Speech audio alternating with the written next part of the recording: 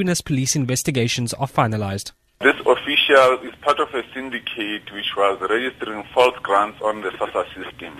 In this case, the official stole an amount of about 178,000.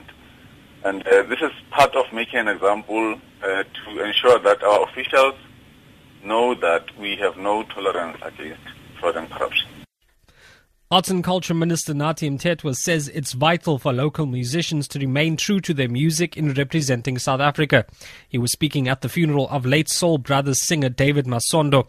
Mthethwa says the music of Masondo and his group wasn't well known in the outside world until towards the end of apartheid. Many people in Europe only knew Soul Brothers in 1990. But all these years since its formation, people didn't know who Soul Brothers were. It's important to encourage our young people that in all your genres, especially in music and in other artistic forms, be true to yourself. Remember that you are an African first and foremost. The South African National Zakah Fund say they will be distributing hampers to over 23,000 families before the end of Ramadan this year so that no one goes hungry on the day of Eid. The NGO's annual Operation Fitra kicked off nationally this weekend. The fund's Hussein Essof says donated goods will be packed into hampers and distributed over the coming week. We have a partnership with a huge number of NGOs and CBOs that also are very much community-based.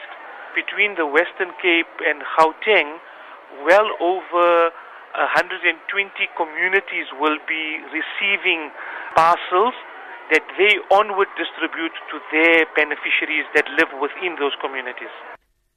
Springbok coach Heineke Meyer says he is pleased with the Boks' performance in the match against the World 15 at Newlands. The Boks scored 7 tries to the World team's 1. The final score was 46-10. Meyer says the Boks will draw inspiration from last night's match and hopes that they can carry the momentum forward into the upcoming Rugby Championships. We really needed a good performance. There's a lot of criticism we don't score tries and we haven't played well in Super Rugby. So we needed a confidence boost. So I truly believe that those guys gave us a run for our money, although it was very physical, it wasn't barbarian rugby. But I also believe that we need to keep our feet on the ground. Next week's going to be tougher. So all in all, very happy, but we need to improve for next week. It's going to be a much bigger challenge. For Good Hope FM News, I'm Magic Shea Peterson. This is Good Hope FM News.